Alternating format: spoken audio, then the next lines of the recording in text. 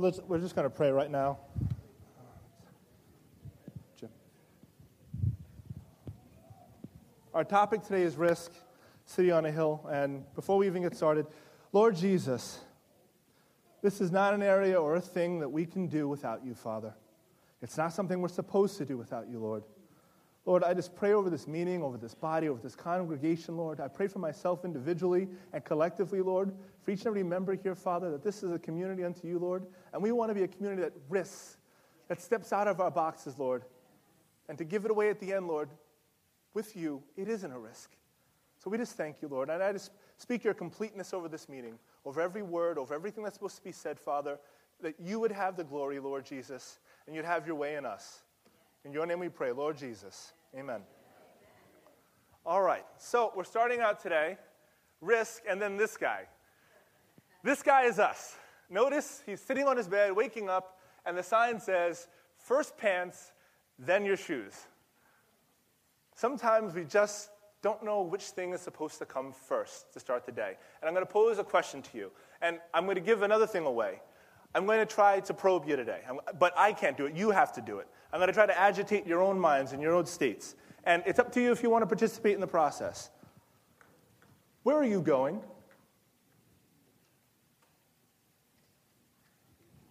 What do you want? What do you feel called to? Where is risk-taking active in your life? In your walk? Last question. Why aren't you taking that risk? Now, some of you are note takers. Some of you are just thinking about it. I want you to, when the first thing that came into your mind when I said, why are you not taking that risk? Just put an asterisk next to that. Put a little bullet. I'm going to give you my thesis statement on the matter. I think it's because we're only going by what we think. I think we've got constructs that we say, well, this is the way it has to be, and I can only do this if this part comes into place. I'm not going to get up and speak or pray. I'm not going to go to another meeting because that's going to take time away from the things that I want to do. There is, in risk, sacrifice. There is, in risk, coming out of what you know. Or else, if you know it, and you know what's going to happen, it's probably not a risk. You know, for me, cooking an egg is not a risk. I know what's going to happen. I do know that it's going to be good. I'm going to put some goat cheese on it, a lot of black pepper, and I'm going to have a good time. I know that. Somebody like, goat cheese? Really? We want change, but most of the time, we don't know how to get out from beyond our own experiences. We think that our knowledge is going to be what it is that's going to propel us to take a risk. We think that the safe way is always the right way. And oftentimes, what is common knowledge is this is what you're supposed to do. This is the way to get to success. This is the way to break out. This is the way to be happy. We're told one thing. This is it. You go down this path, you're going to be good. And the antithesis is actually the truth. And I want to give you some examples. Let's talk about college. How many people, college degrees, whatnot? Let's talk about successful people that didn't finish college. Steve Jobs. Everybody knows that one. Jeff Bezos. Anybody know who that is? Amazon. No college. Larry Page. Google. Hewlett and Packard. Bill Gates. We all know Bill Gates. Michael Dell. A lot of computer guys. Mark Zuckerberg. Another computer guy. All right, so I was saying, all right, not really college, but they had some form of education, they were able to do it. All right, so let's go to the flip side. Let's talk about people that weren't qualified to do what they're doing now. Steven Spielberg never went to film school. Mary Kay didn't go to cosmetic school. Michael Dell didn't go to computer school. Henry Ford, well, he basically invented what we know today as automobiles. Bill Gates. Oh, and Rachel Ray has no cooking real experience. She didn't go to culinary school. No, these are people that got together in a little garage band. That's what I like to think of it as. This is a group of people with a burden. Like, look, I really feel like this is something that's going to be really cool, man. They're all, clumped up in the garage, and that's what they talk about. The garage, the basement. Nobody can see us. I'm just going to share what my burden is, and we're just going to wrestle through it. Look at binary code until, our eyes are about to geek out. What I love about this, though, is that there's a real vulnerability in it. There's a realness when you're stuck in that spot, and it's a spot about burden. It's about, this is what I feel I'm called to do. This is what I want. There's something wrong here. I have to get in here. I have to get into the room and fix it. Will you come into this room with me? Are we going to do this together? All right, let's do it. We'll spend 2 years, 3 years, 5 years, 10 months, whatever it is, and we're just going to hash it out. I want to jump into the Bible. We're going to talk a little bit about Nehemiah. We're starting in Nehemiah chapter 1. Yeah, there we go. I'm learning this. I'm reading out of the English Standard Version. I believe that's what's projected up there for you guys as well. And I'm just going to paraphrase this. Not paraphrase, but I'm going to apply us to it. And you tell me if you don't think this is where we're at. We're talking about Nehemiah, and he's hearing about Israel and the gates being destroyed, and basically his homeland is falling apart. As soon as I heard these words, I sat down and wept. I mourned. I continued fasting and praying before the God of heaven. That's what we're supposed to be doing right now. And I said, "O Lord, God of heaven, the great and awesome God, who keeps covenant and steadfast love with those who love him and keep his commandments, let your ear be attentive and your eyes be open, and hear the prayer of your servant, that I now pray before you day and night for the people of Israel and your servants. That we pray on Wednesday night and in our homes every day for our country, for our community. Hear this prayer, Lord. Confessing the sins of the people of Israel, we have sinned against you. Even I and my father's house have sinned. I'm falling short, Lord, in my prayer life. I'm falling short in my passion for you, Lord. I'm falling short in the command and the post that you put me in my community. Taking into account when we prayed on Wednesday night, we prayed for repentance for our country, not just us. We have acted very corruptly against you and have not kept the commandments, the statutes, the rules that you commanded for your servant Moses. I'm going to jump down to the bottom. O Lord, let your ear be attentive to the prayer of your servant and the prayer of your servants who delight and fear your name. Hear us, Lord. Give success, this is important, to your servant today, and grant him the mercy in the sight of this man. What is he talking about? Well, he's about to go do something. He's about to go do something really, really risky. Really, really risky. Now, Nehemiah was the cupbearer for the king. It's his job. This is his job. He works for the king. He's got the inside track. This is a guy who's got, he's got respect. People respect him. I'm sure he probably granted favors because he had access to the king. He was able to have the king's ear. He was trusted by the king. So I'm sure they had a very good relationship. He had prestige. He lived in comfort. All right? Now he's about to throw that all to the floor. And he's going to go to his boss and he's going to say, listen, actually the king, because he knew him so well, said, something is troubling you. Why? Because that's how close they were. He said, listen, my home is burning. My home is falling apart. King's like, well, what do you want? What are you asking of me? He's like, let me go. Let me go back and rebuild my city. I'm being called back. Well, when will you come back? I'll give you a date. Can I go? Yeah. Not only that. Now, that's big. That's big in itself.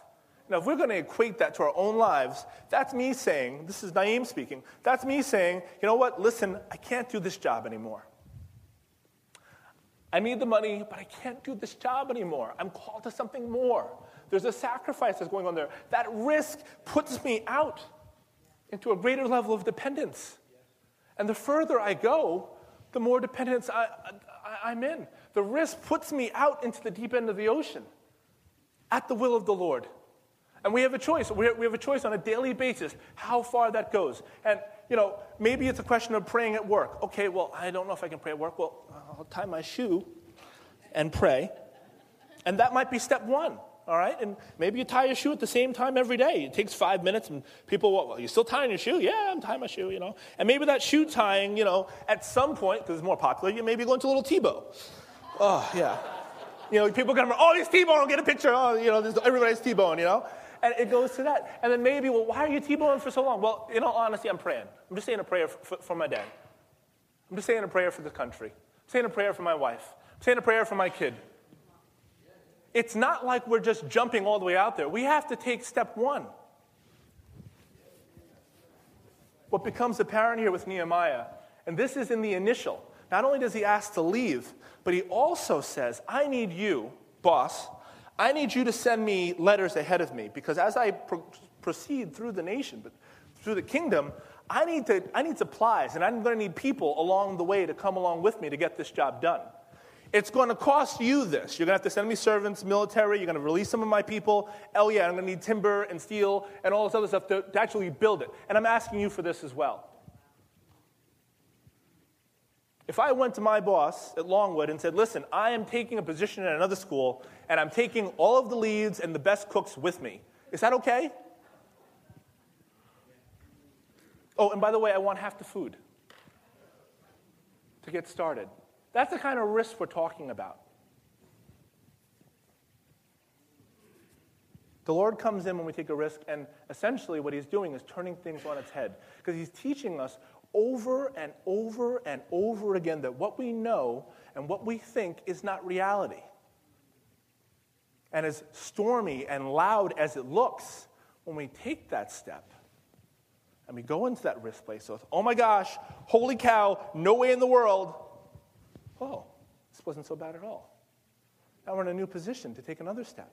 And before you know it, instead of just saying a one-word prayer, which is fine, now we're teaching other people to pray.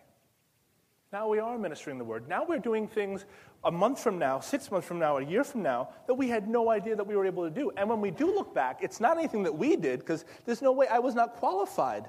It's all God. I want to talk about another person. We're going to talk about two more people, but this guy blows me away, literally. You guys all know him. This is Felix Baumgartner. He's the man that jumped from the stratosphere of the world 24 miles down and lived. let's just put it that way. Lived. This was really cool. I saw it.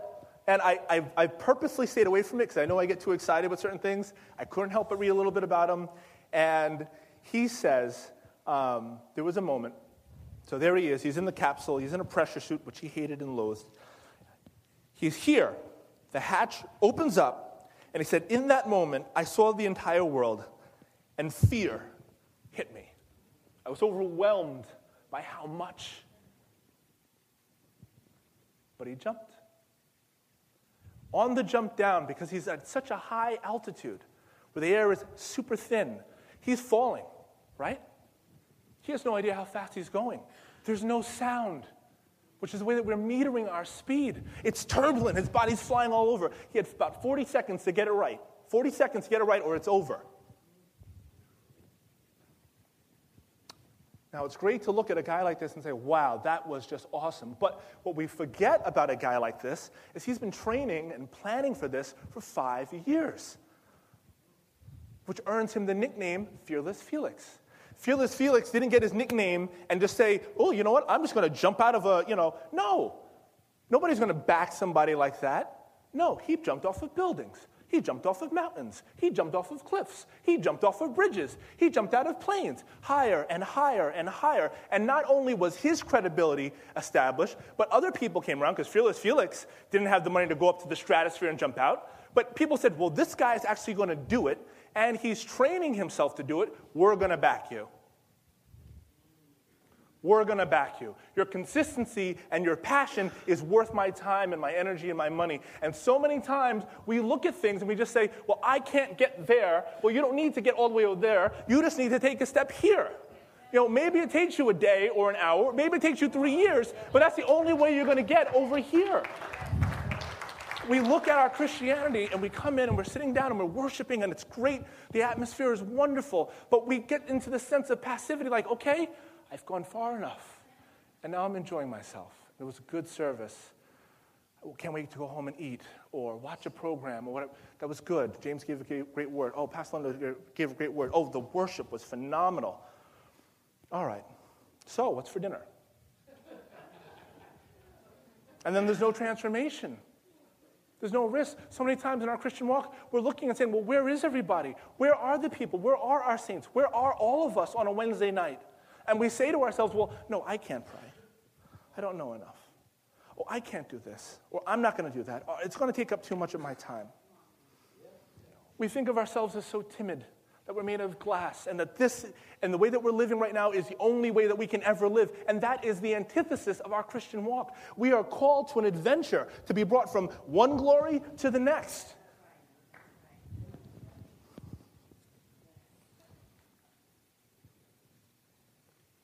Last thing about Felix.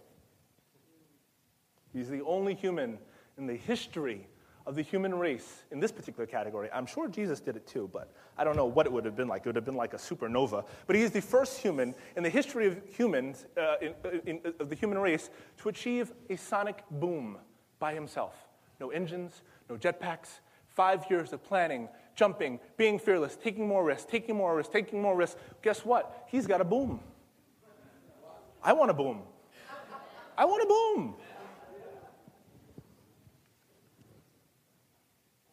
Are you at the door? Is there a place in your life where you're saying, I don't know if I should take a step? Is there a place in your life where you're saying to yourself, I don't know if I can do that? Is there a place in your life where you're saying, guess what? I'm just not sure that this is God. And this is the key, and I love this one because this is me. I'm being honest. It keeps coming back up over and over and over again, and you keep finding an excuse to get out of it, or an excuse for why I'm not going to do it, or not right now, but it's the same thing that keeps coming up. Listen, that's not some kind of happenstance. That's God. I'm going to give you another little quick example. If you want to find out and confirmation of that, the question that I have for you is, do you have a garage band? Do you have a basement group?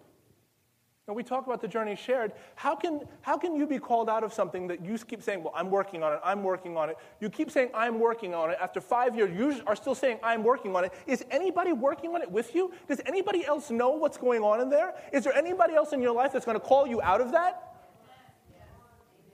Keith Robinson talks about his and I relationship very, very often. I want to just throw one more thing out there. When I first sat down with Keith Robinson, I was mad at him. He's not here. He's going to hear the tape. I was mad at him. You want to know why? Keith Robinson, who is an amazing chef, a trained chef. I am not a trained chef, and I was jealous. That's the truth. I was jealous of him. I was jealous of what I never even tasted his food. His food could have sucked. I still hated him. Seriously. We had conversations, and I look across the table from him like, what is going on here? I am never going to cook next to you. I will never do it. It's just gonna be a fiasco. Like, no, absolutely not. But in my relationship with Keith, my cooking has improved. His cooking has improved. Our relationship together, he's called things out of me that I would never have done 5 years ago. Megan and James, Jamal, they can all tell you about me. They can all tell you about consistency. They can all tell you about communication. One of the direct reasons why it's improved is because he's made me improve, because of the relationship that I've had with him. That's just one person. But if we refuse to get into the basement with other people, don't expect to grow. It's nice to hear from God, and it's true that we hear from God, but God can affirm things. God can push things out of you with the people that he's given you in your life, in this room. This is supposed to be the basement. This is supposed to be the birthing room of great and marvelous things. We're told that we're going to see things beyond the things that we read about in the Bible in the last days. Do you not want to see that here? Do you not want to see that here? Seriously. Do you want to see that here? Yes or no? That's not rhetorical. I'm being honest. I want to see that here. I want to see some crazy stuff. I want to see a line out the door. I want us to not be able to fit everybody in this room. I want worship to shake the walls. You know, the old building, we used to joke about it. Someone was going to fall through the floor because there were soft spots, and the building would shake when the worship got going. This is a concrete slab. We can shake this. Come on, we can shake this.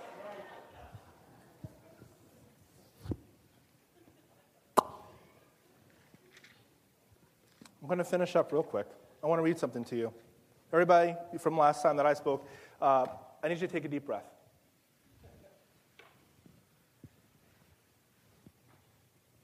Do it again. You can close your eyes. Yeah. Chris, I love this. I read this almost every day. past like 3 months.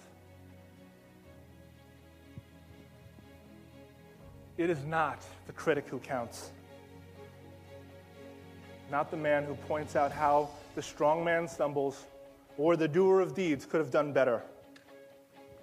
The credit belongs to the man or woman who is actually in the arena, whose face is marred by dust and sweat and blood, who strives valiantly, who errs and comes up short again and again because there is no effort without error or shortcoming, but who knows the great enthusiasms, the great devotions, who spends themselves for a worthy cause, who at the best knows in the end the triumph of high achievement, and who at the worst, if he fails, if she fails, at the least he or she fails while daring greatly, that his place shall never be with those cold and timid souls who knew neither victory nor defeat.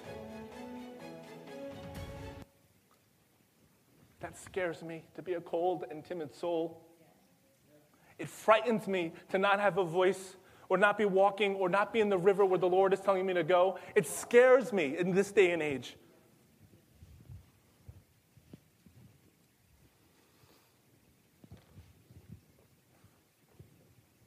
Anybody in a timid moment? Anybody in a timid moment? Some of you are nodding. Anybody in a timid moment? We're allowed to have timid moments. Timidity and being afraid is not the mark of failure. It's what we do with it when it comes up. Are we able to express that? Do we have anybody to express that to? A really good thing that I've heard over a number of months is that there's nobody around for me to talk to, or there's nobody around that I can really, that will really be friends with me. And I've heard this from a number of people. And in talking to them, I shared my own experience, and I said, well, I had that issue for a while, and it wasn't that there wasn't anybody around for me to talk to. It was just I was hiding. And what ended up happening was I said, you know what, Lord, I started praying for a friend. And in praying for a friend, I realized that it was me running away from other people. That was a revelation that God was giving me. But it comes from being honest, and we have to be honest with ourselves and where it is that we are.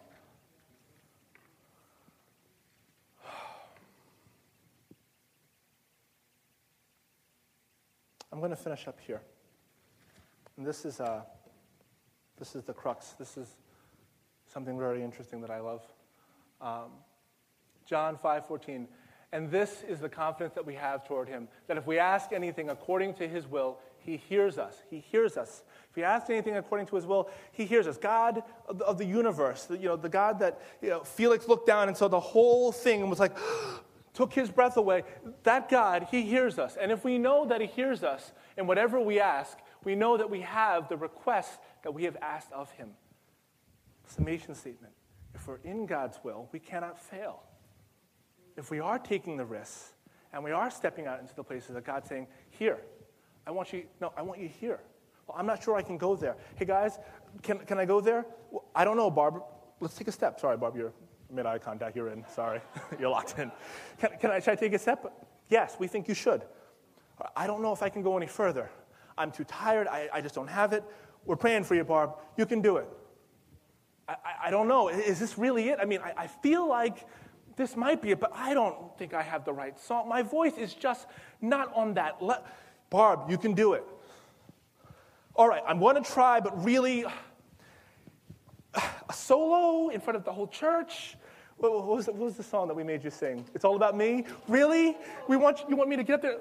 Yes, Barbara, we know it. Holy smoke, I had no idea. One of my personal defining moments, I was going through a real pickle, and Pastor Linda, in her Pastor Linda-ness, handed me a book. And of course, because she's Pastor Linda, she knows the books in and out. She gave me this book called Hinds Feet in High Places. And at the end, the author talks a little bit about some of the book. It's an allegory, and I encourage it to anybody to read to their children, especially teenagers. What I loved about it was talking about the mountains and the hills and valleys. And the interesting thing is when you're climbing up a mountain, and if you've never done it before, you climb up a mountain, and you get up to a point, let's say you get up to 1,000 feet or whatever, and it's great, and it's a struggle because you're climbing up the mountain, you have no idea, what's going to happen next, and you can't really see anything. There's no view because you're on the side. You know what I'm saying? So when you get to the top, it's beautiful. The whole thing changes, and from 1,000 feet to 1,500 feet, the picture changes again, and there you are. So you're at the top of the mountain, and you're looking off in the distance, and there's a higher peak. Now, to get to that higher peak, I have to go back down again.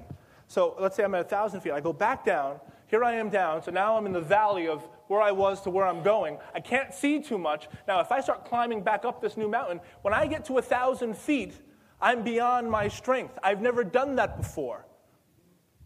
I don't have the stamina to do 2,000 feet. The workload on my body changes. That's why people that climb Everest have base camps. They have to acclimate each step of the way because it's so high. We're called from glory to glory, but what glory to glory means is it's a glory that God develops in us. As we risk and as we trust, we become more dependent. And as we become more dependent, we're able to bring and come to different heights. And as we get to different heights, our view changes, our perspective changes, which changes how we live. It changes how our very DNA is made up of.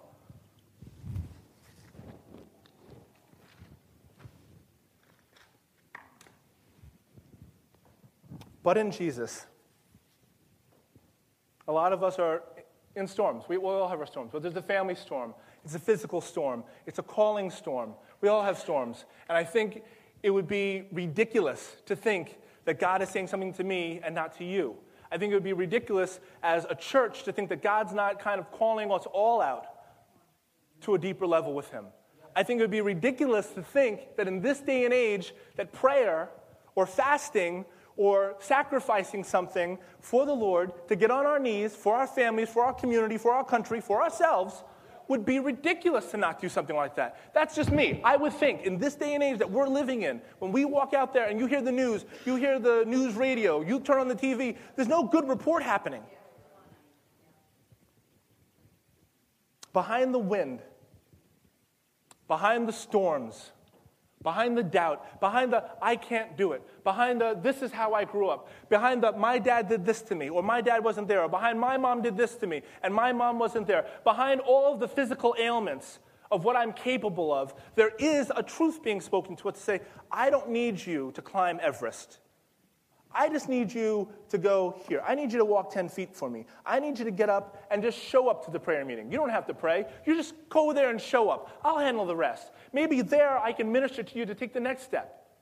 I just need you to show up to a feeding. I just need you to donate food over there and go see how they're doing. Lend them 10 minutes. Put the groceries away. I just need you to come in and help some people out. The last days, there's going to be a wearing out of the saints. Well, if only a few people are doing it. Well, no wonder. No wonder. Even the military puts people on guard while the others are sleeping. If I'm being attacked on all sides, guess what? We need more people. We need more bodies. We need more women. We need more men. We need more prayer warriors. We need more humble people that understand that this is a moment that I cannot do alone. We need people that understand that there's more to me than what I've grown up with. There's more to me than my Christian walk has been up until this point. God is calling me into a deeper level with him. He wants me closer, not just to work for him, but because he misses me, because he loves me. Because if it's my daughter and she can sing, and I'm like, oh, that's a beautiful song, Julia, but I want to nurture that song. I want her to get up and be able to sing it even louder. I want her voice to go to octaves I've never heard before. I want to see her be the best. I want to see her express herself in the most. I want her to be completely free, naked, straightforward. And I think that's what God's saying to us. We're in a time right now that's very sensitive. We're in a time right now where God is speaking to us not intellectually, not just intellectually, but spiritually. We're in a time right now where prayer, stillness, is being called out of us so God can speak to us. There are times where we are at unrest, we are uneasy because our engines are still going, but it's not that our engines are going, it's that we're being held back. Something is saying, slow down, please, slow down, please, slow down. I want to speak to you. Was for me, speaking to me that way.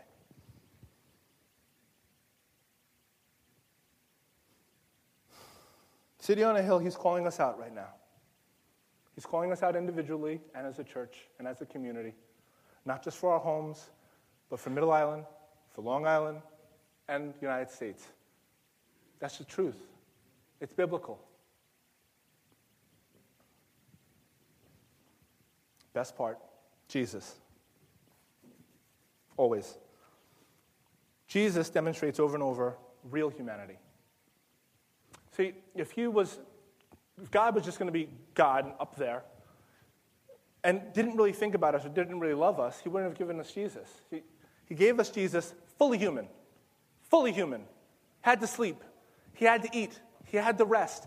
What was great about Jesus, which everything was great about Jesus, but what I love, and I'm just pulling out some things, is that his humanity was never hidden. He was tired. He got tired. He got stressed. He had obstacles and things thrown at his way on a constant basis.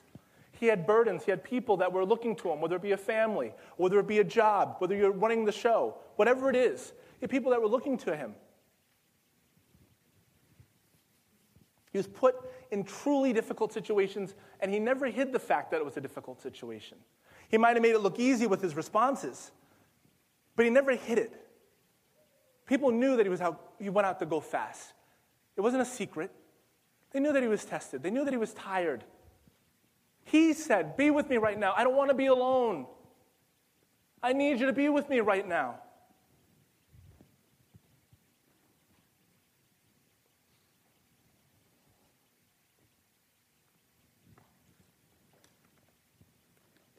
One of the last great things, and I think this is my glue. This is my new thesis statement.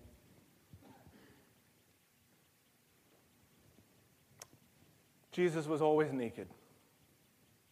There was nothing to attack him with. There was no surprise you were going to spring on Jesus. It was all out there for the public to see. You want to know what he's thinking? He told you. You want to see that he's tired? He told you. You want to challenge him? I'll answer you. I'm not going to hide. This is the truth. This is the truth. This is the truth. This is what's going on in me. This is who I am. If we can't get to that level, we will always be hiding. If we can't have that level with ourselves individually, no less with the basement crew, how in the world will we do it with the church? How in the world will God bring out the sweet nectars of our own being? How?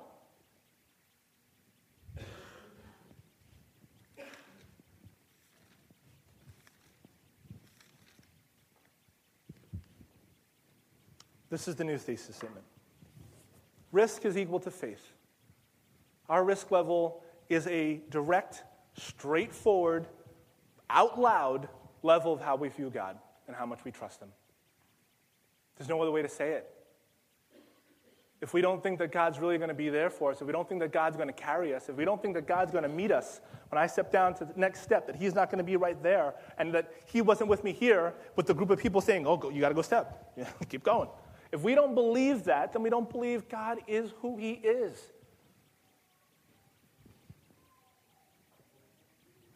Jesus, after he was crucified, presented himself, and he showed his hands. He showed his scars. Scars are important. The scars are the signs of what you've been through. The scars are the signs of what you've been through, and they are your ministry. How you came out, the things that you overcome. Oh, you had a rough marriage, now you're in a new place with that marriage. Well, that is something that other people with a rough marriage with the same issues are going to be gravitated to. You have now access to speak over it, and that's why God has access to speak over death in our lives. That's why he has access to speak over sin in our lives, because he took all of it, and he didn't hide them. If I take off my shirt and I have paint on my sleeve, the painters in this room will know that I was painting. If I had blood coming down here, the stain that would be on my shirt, the doctors and nurses in this room would know that's not ketchup, that's blood. Jesus had everything that you can imagine on his body, in his mind, and he didn't hide from it. And he didn't say, well, now it's all pure and white. No, he came back and said, look at what I've overcome for you. This is what I'm inviting to you. This is the spirit that I'm inviting to you with. That you have this overcoming spirit living in you. you have this call to greater and more. My desire today was to agitate what was going on up here in your heads. Agitate what's going on here in your hearts and call you out to more.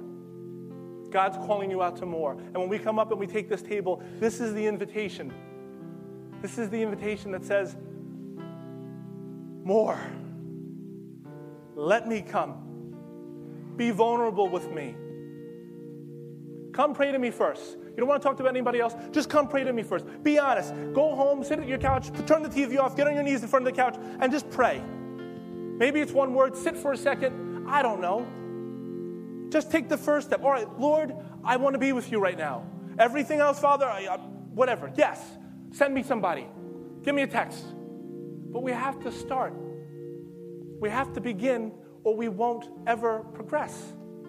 We will never have moments like Felix at the edge of the world. Not the world, but the stratosphere. You understand what Felix, a human, was standing on was bigger than our planet, 24 miles from where he was to the ground. Space looks different from there. And I think that's a great picture of what we're being called to. Because the places that we're saying, I can't go, or I can't do, or I'm not adequate enough, I, has nothing to do with what the life that we've been given is. So that's it. That's the invitation. Take from my body. That overcome everything. That took on everything that you have. That showed it off for the world to see. Here, yeah, this is my issues. I'm still worshiping. I'm still praying. I don't have the right words. I stutter. I have a lisp. I just yelled at my kids. It doesn't matter. I'm still going to pray. I'm still going to call out your name, Lord Jesus. Here's my blood that was shed for you, that was spilled all over the ground for you. Viscous, real, that sticks to your lips. We're supposed to be a different people, called to a different nature, a godly nature. And what does that mean? That means that the Spirit unctions us, not this. Well, this looks like a really good thing to do. I'm going to join every single ministry on the map. That's not what he's saying. He's not saying to join everything. That's not what he's saying to you. I know that. I've done it. That's completely wrong. It's wrong. I'm telling you. More times than not, it's one thing. More times than not, it's one risk. It's not standing up to your boss. Maybe it's praying for your boss. Hello? It's not standing up and saying, my job sucks. It's praying for that job that you don't like anymore. Being a real, in-the-closet Christian. Taking the things and the issues of this world from where we are to Him. And saying, Lord, I'm bringing you right here next to me because I don't have the energy for it. I don't have the patience for it. If somebody comes in and talks to me and yells at me that we don't have tater tots on the lunch line, I'm going to go crazy. I'm in food and nutrition. They want tots back. That's why.